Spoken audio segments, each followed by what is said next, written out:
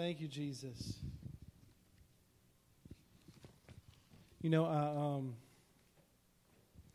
got in last night about a little after 8, and got everything unpacked and the kids settled, and I told Michelle, I said, I just have to go to the church for just a little bit. And I came in here, and I got down at these altars, I just laid down, and I said, God, I love this church. I love these altars. I love this ministry. I love this anointing. I love this vision.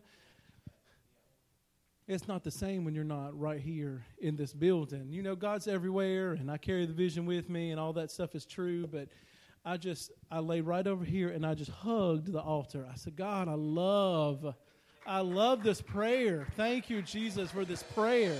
Thank you, Jesus, for these prayer warriors. Thank you, Jesus, for our pastor, our apostle, who's led the way for us, who's pioneered. Thank you, Jesus. Thank you, Jesus. Thank you, Jesus, because without that mantle and anointing that she's brought in, Pastor Penson's brought in over the years, this would just be a building. But do you know that it's precious up here? It's precious. It's pricely. It's costly. I just give you praise, God. Hallelujah, Jesus. Hallelujah, Jesus. Thank you, Jesus. I want to talk to y'all some about the vision.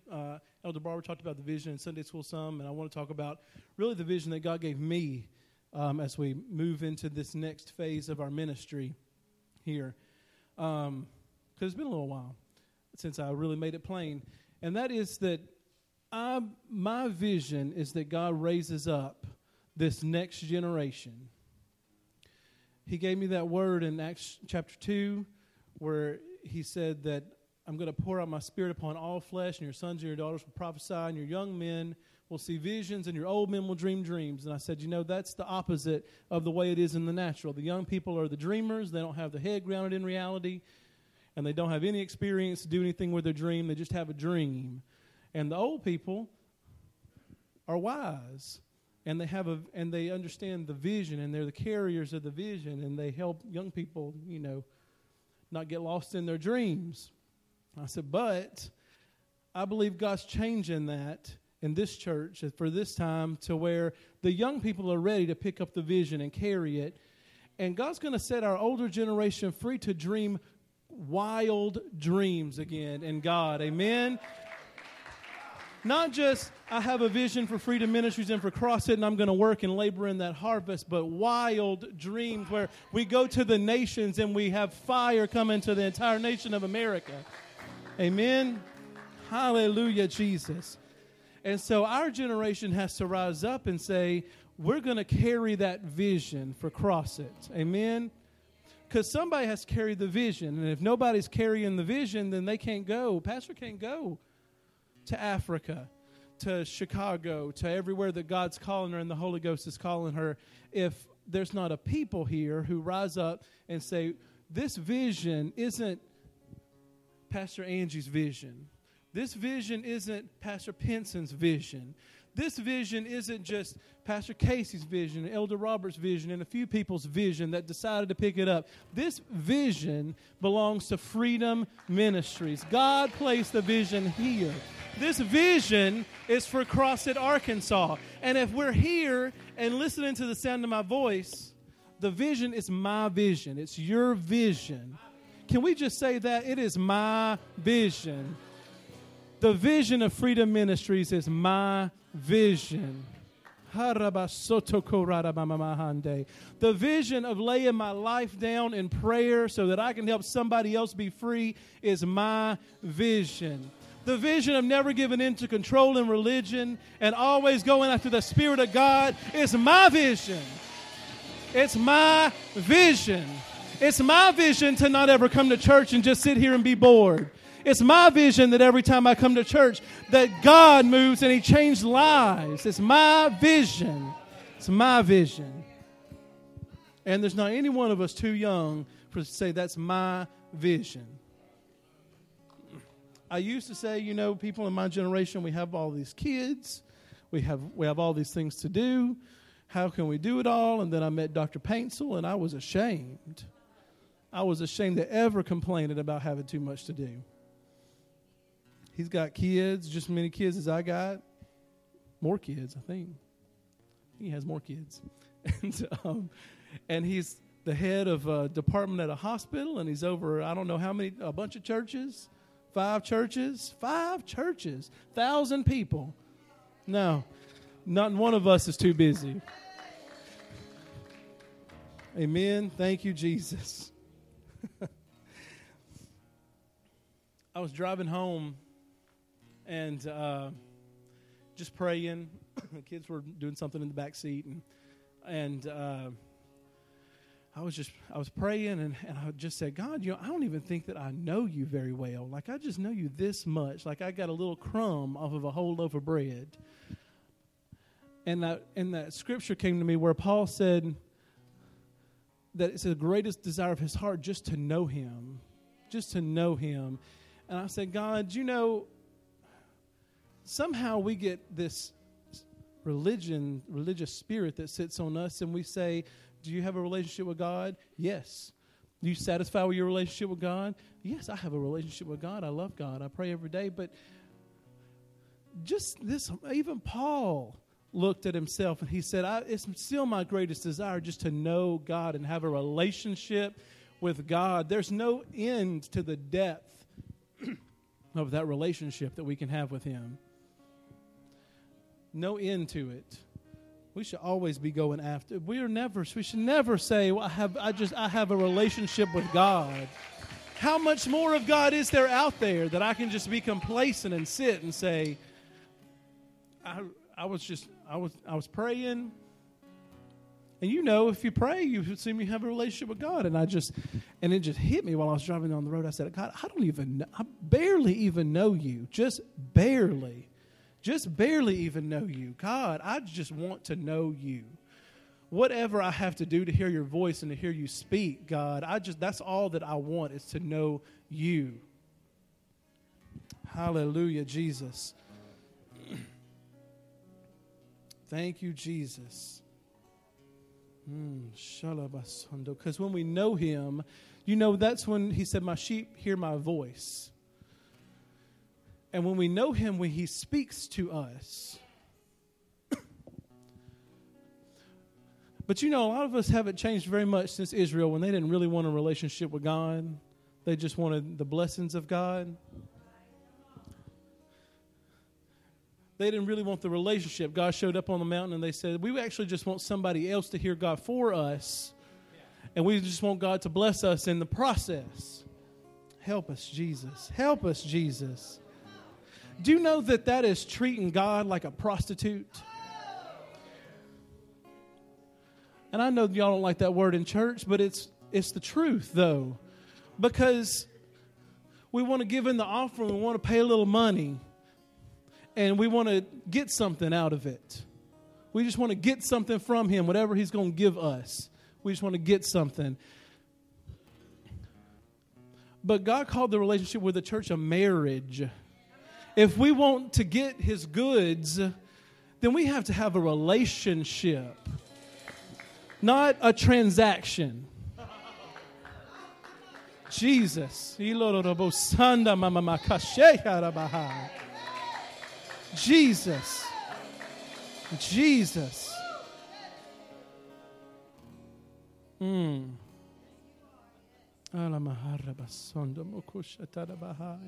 God, don't let it be enough that my pastor prophesies over me. Don't let it be enough that I just go after a pastor to tell me what God said, God.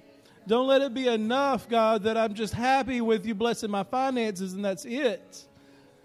Jesus. Jesus, we want a relationship with our provider. We want a relationship with the voice of prophecy in our life. We want a relationship so we can hear you, God. We want a relationship with Jesus. Oh, my God. Hallelujah, Jesus. Hallelujah, Jesus. Oh, my God. Oh, Jesus.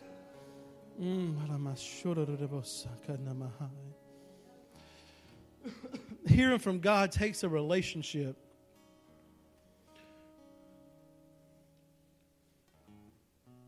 And so Elder Barbara was talking about our emotions and our mind in Sunday school. You know, the Bible says that our heart, following our heart and our feelings, our heart is deceitfully wicked above all things.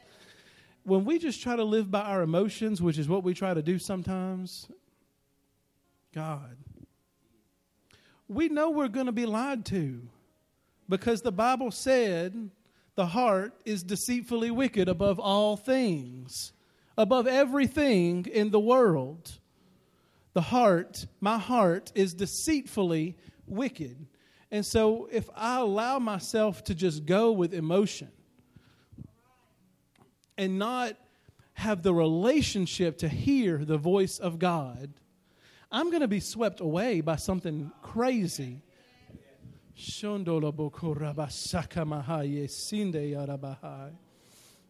Jesus. In Matthew chapter 4, when Jesus was being tempted by the devil, he showed up to him and he said, if you're the Son of God and you're hungry, then tell this stone to be turned into bread so that you can eat. And he said, a revelation back to Satan. And he said, man shall not live by bread alone, but on every word that proceeds out of the mouth of God. Now we have to understand the bread that he's talking about there is just feeding my flesh. It's whatever makes me feel good. In the moment, Jesus said bread would have made me feel very good. Given to my flesh would make me feel very good at that particular moment. And in that time, y'all know how easy it is for the voice of the devil to sound just like, or the voice of our flesh a lot of times to sound just like the voice of God and say, yes, as a matter of fact, I can work a miracle and have some bread to eat. Thank you, Jesus. Hallelujah. That sounds like God to me. And so our heart takes us into places, our flesh, that is our heart, our mind, our will, our emotion, just all those feelings. It takes us into places that God did not tell us to go. And it's deceitfully wicked, because it tricks us into thinking that it's God. How many of us in that situation who did not have the mind of Christ would have said, yes, as a matter of fact, that bread is for me. Thank you, Jesus. I'm hungry. God provided some bread. Woo. Shondo.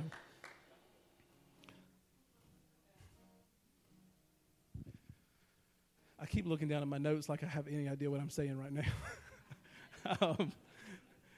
Jesus. Oh, my God.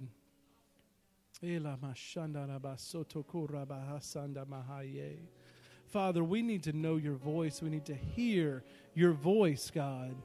Hallelujah, Jesus. Hallelujah, Jesus.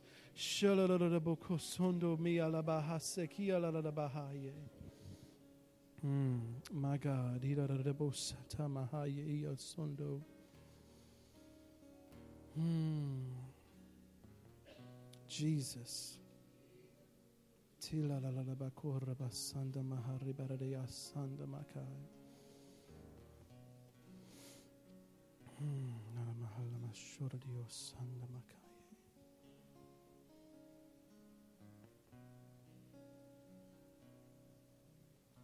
Jesus, we want to know you. How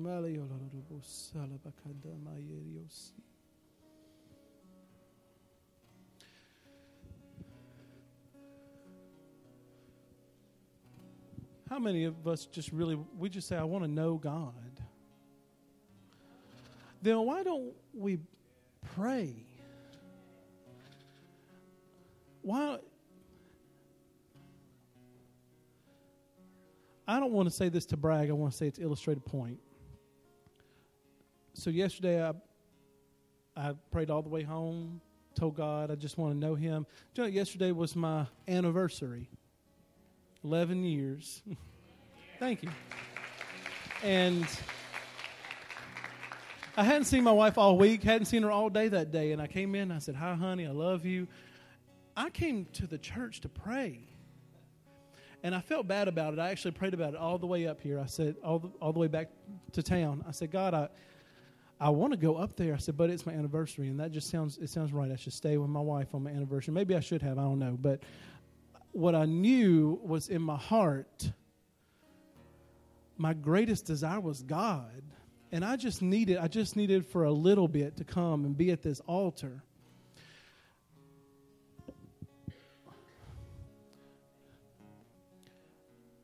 So why do we put prayer on the list of things that we do when we're done with the other things in our life? Why do we put relationship with Jesus on the list of things that we do when I'm done with the other things?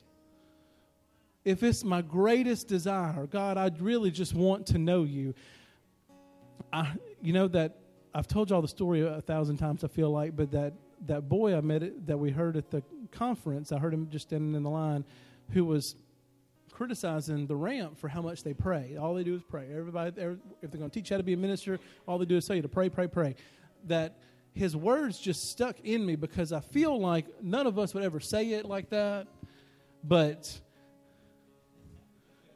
all the vision is pray, pray, pray.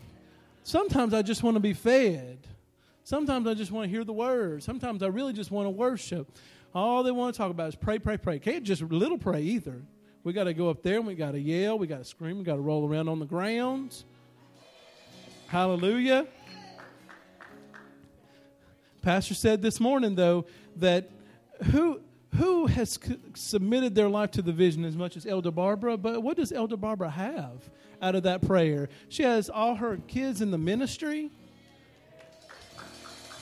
She's an elder. She has revelation after revelation flowing out of her. She teaches Sunday school. She taught in here this morning. She has a lesson every single week for all the 15 cell groups. What does she have out of that prayer? She has things that any of us would be envious over. And babies. Grandbabies. What does she have out of the prayer? She has all her heart's desire out of the prayer. So, why do I want to hear something else about how to get what God wanted for me? When I see the fruit of a life that is submitted to prayer and to the vision. Amen? Jesus. Thank you, Jesus. Thank you, Jesus.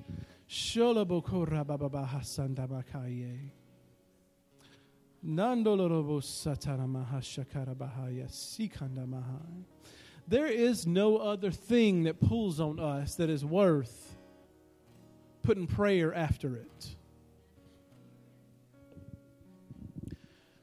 I know that, especially for my generation, the idea of success in the world pulls on us. I need jobs. I need better jobs. I got to give my life to my job. That is deceitfully wicked above all things too. You're not going to have that. You won't have that if you give up prayer for it. A worldly person can have it because they didn't give up nothing for it. They're just always in the world. But how can we give up something of God and go seek something in the world and have that work for me? That won't work. But if we pray and we give our life to prayer. I just give my life to it and say, I'm whatever, God, whatever happens, God, but I'm seeking after you.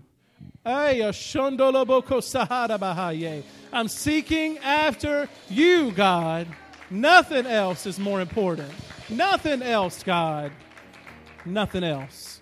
Jesus, I'm going to seek after you. I'm going to pray until I have a breakthrough every single day. I'm going to pray over everything that I do. If I'm going to go to work, I'm going to have a breakthrough over it so that if I get a promotion, it's not me, but it's you. You can have a promotion if you want a promotion, Holy Ghost. I'm just submitted to you, God. Thank you, Jesus. Oh, Jesus.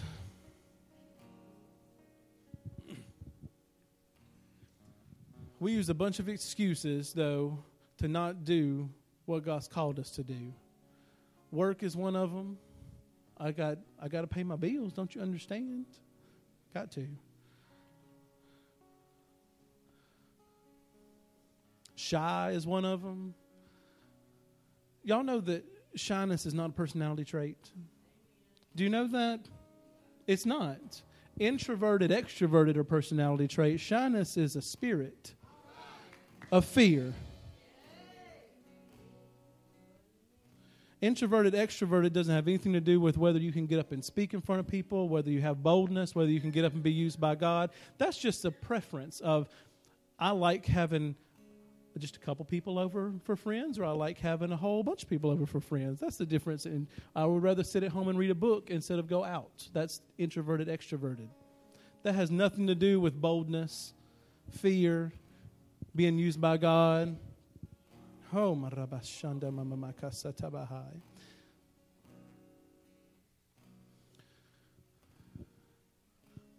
We want to say, well, God, we go by feeling. We're actually talking about this at youth on Wednesday nights. My wife started a lesson from Lisa Bebere's book, Kiss the Girls and Made Them Cry, about what to do with your feelings. Is really what it's about. I have all these feelings. What do I need to do with them?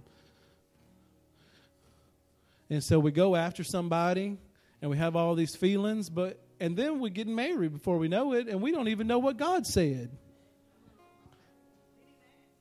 Didn't even ask. We have a job come along. It sounds wonderful. We go after it because it's better, it looks better, sounds better, wonderful. We didn't ask God. God says, get up and say this in prayer. And before long, we don't even hear God because we say, well, I'm shy. You just don't understand. I'm shy. It's not shy. You are not shy. As a matter of fact, in Exodus chapter 4, verse 10, Moses told God he was shy. He said, I'm going to follow you. I'm going to do whatever you want me to do, but I really need you to get somebody else to speak for me. And do you know what God said?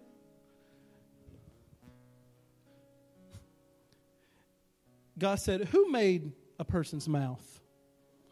Who decides whether people speak or don't speak, hear or don't hear, see or don't see? Is it not I, the Lord?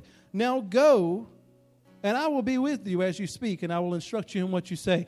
God did not say, oh, you're right. Now, Moses kept on, and so he finally said Aaron can go and speak for you sometimes. But one thing you notice if you read, though, is that he let Aaron speak for him in some official capacities. But when it came time to declaring the word of the Lord, Aaron didn't get to declare the word of the Lord for Moses. Moses still had to step up and say what God said. Let my people go. Let my people go. Moses still had to God did not care how he felt. That he felt inadequate. That he felt shy. Jesus, he did not care. We don't, and so we feel like when God tells us to do something, we want it to happen in a way that we feel comfortable with it, because we don't want people to look at us and see us some way. And so, let me read you a scripture, and it's in Acts chapter 3, verse 2. It says, and a certain man was lame from his mother's womb, was carried, whom they laid daily at the gate of the temple, which is called Beautiful, to ask alms of them that entered into the temple, who, seeing Peter and John about to go into the temple, asked an alms. We all know this story, right? Peter fastened his eyes on him with John and said, look on us. And he went ahead and healed him. But I want to show you something. All right, go back one. Verse 4. What did Peter say? He said, look at me.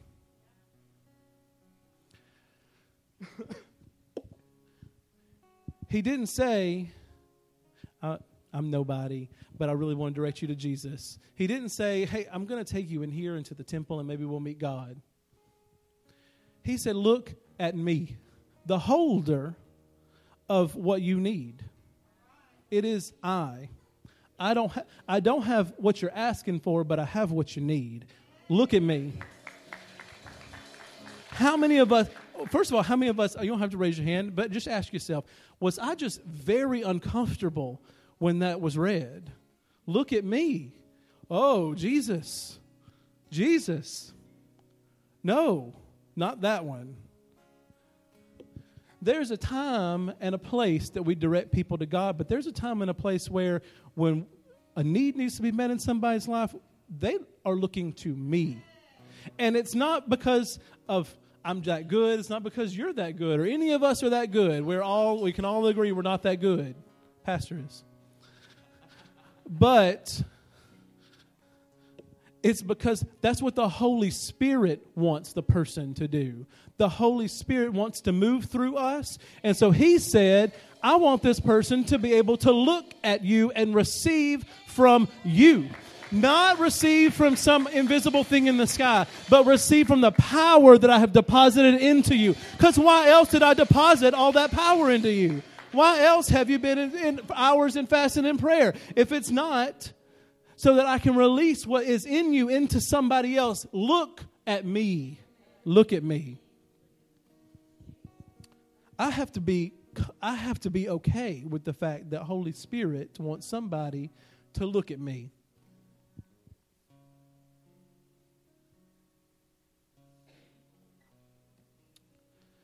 Oh, Jesus. So we don't